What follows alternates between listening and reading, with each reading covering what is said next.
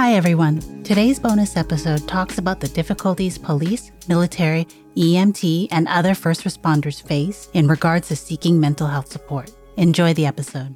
First responder, fire, military, police, they tend to be exceptionally compassionate because you don't go into these things. Ideally, you don't go into these things not giving a shit about your fellow man or woman. So the people that I know tend to have a very tender heart, but then also experience a lot of things. And I had asked someone what aspects of first responder work is a challenge to address with a therapist. And it does seem to be a common thread is a lot of people are concerned, exhausted, insert the adjective, of the notion of having to explain it to a therapist who may not have lived that life, may not have specialized in that area, and it may be an impediment to someone going to therapy because they may have limited resources. So I'm going to read what this individual wrote. So we, medics, police, fire, military, have a super skewed view of what is normal. The awful, abusive, messed up 10% of our society is our 90 to 100%. And the things people think bug us often don't. Car crashes and people dying in front of us, no problem. We train for that. The low acuity calls are often the most traumatic for us. My most traumatic calls haven't been the big bad gory ones. They've been small ones. A chain of clues leading us to suspect child abuse, death notifications on calls where we never even did any resuscitative interventions, etc. Trying to explain that to a therapist who doesn't specialize in first responder and military personnel is a whole session in and of itself. Yeah, and I think that's absolutely right, that if you're working with someone who doesn't specialize in that or doesn't have experience with that, it is going to be a lot harder for them to understand as quickly as you'd like what it is that you're dealing with, especially if you don't have the skills to communicate that. And so there's two parts of it. The one part is there are tons of therapists who specialize in that.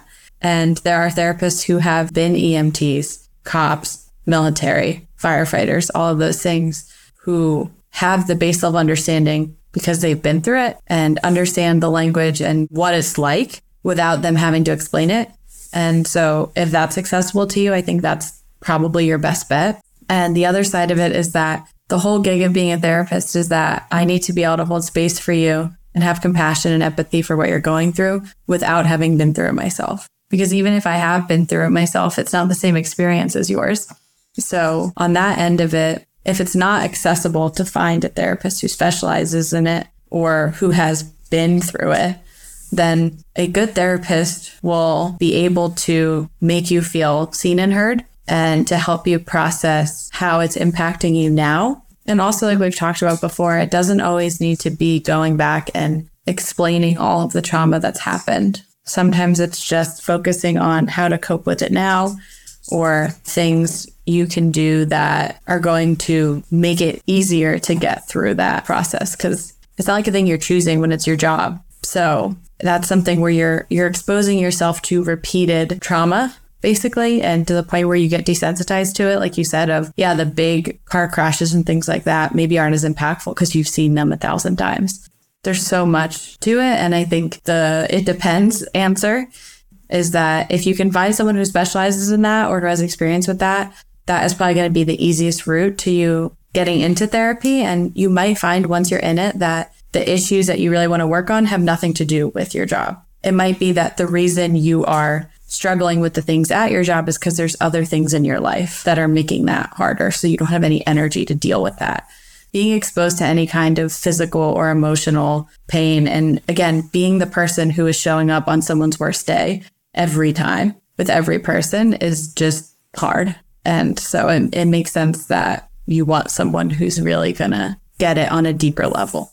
You said a lot of things that my friend Seb Lavoie corroborated in regards to how, from his research, when he was working as Sergeant Major for the British Columbia RCMP, while there are things that happen on the job that are indeed stressful, if not traumatic, it is imperative that they examine what happens after situation, how everyone regards the individual who went through that.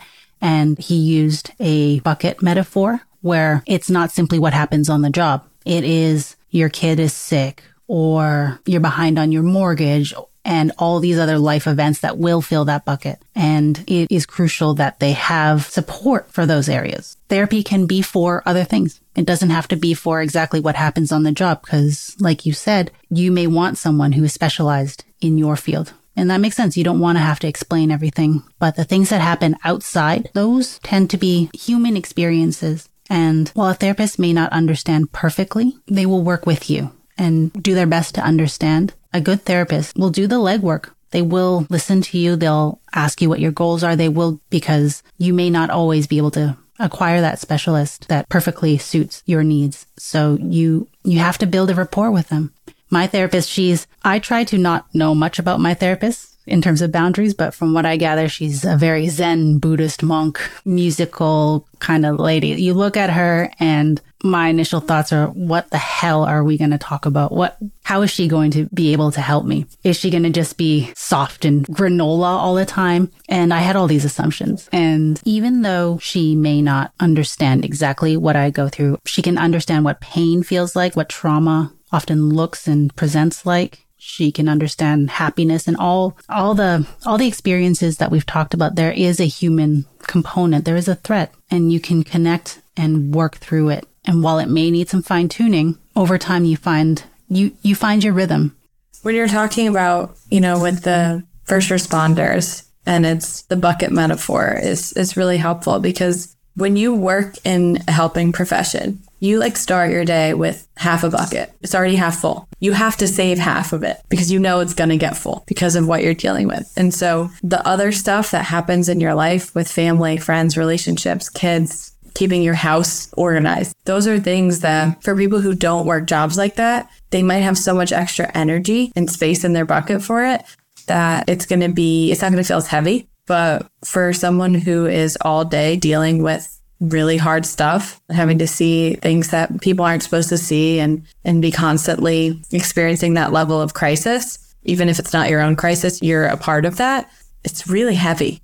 And even if I don't know what is in your bucket, even if I don't have the same things filling mine, I can hold it with you for that period of time. And I can also help you find ways to empty the bucket, so to say, right? How can we make the other things in your life more functional for you so that when you do go to work, you don't feel like you're overflowing the second you get there? How can we make it so that you communicate better with your friends and your family and your partner, so that if you need space or boundaries, you know how to say that, you know how to ask for that, and coping skills that you can do so that when you get home or when you're on your way to a shift, you can get your nervous system to a regulated space so that you're not taking up more energy trying to calm yourself down when it's happening. And so I think that is something that is helpful regardless of what your issue is, because it's just going to take small moments throughout your day and hopefully make it so that it's not adding to your plate, but we're finding things to subtract to it so the bucket's a little less heavy. And that concludes this episode of Therapy is My Therapy. If you enjoyed today's episode, please consider subscribing to our podcast so you never miss an update. Once again, thanks for tuning in. The content discussed on this podcast is for educational and entertainment purposes only and does not act as a replacement for therapy. Although we may share tools that have worked for us and talk about symptoms that we've experienced, it is not meant to be used for diagnostic purposes and does not constitute medical advice.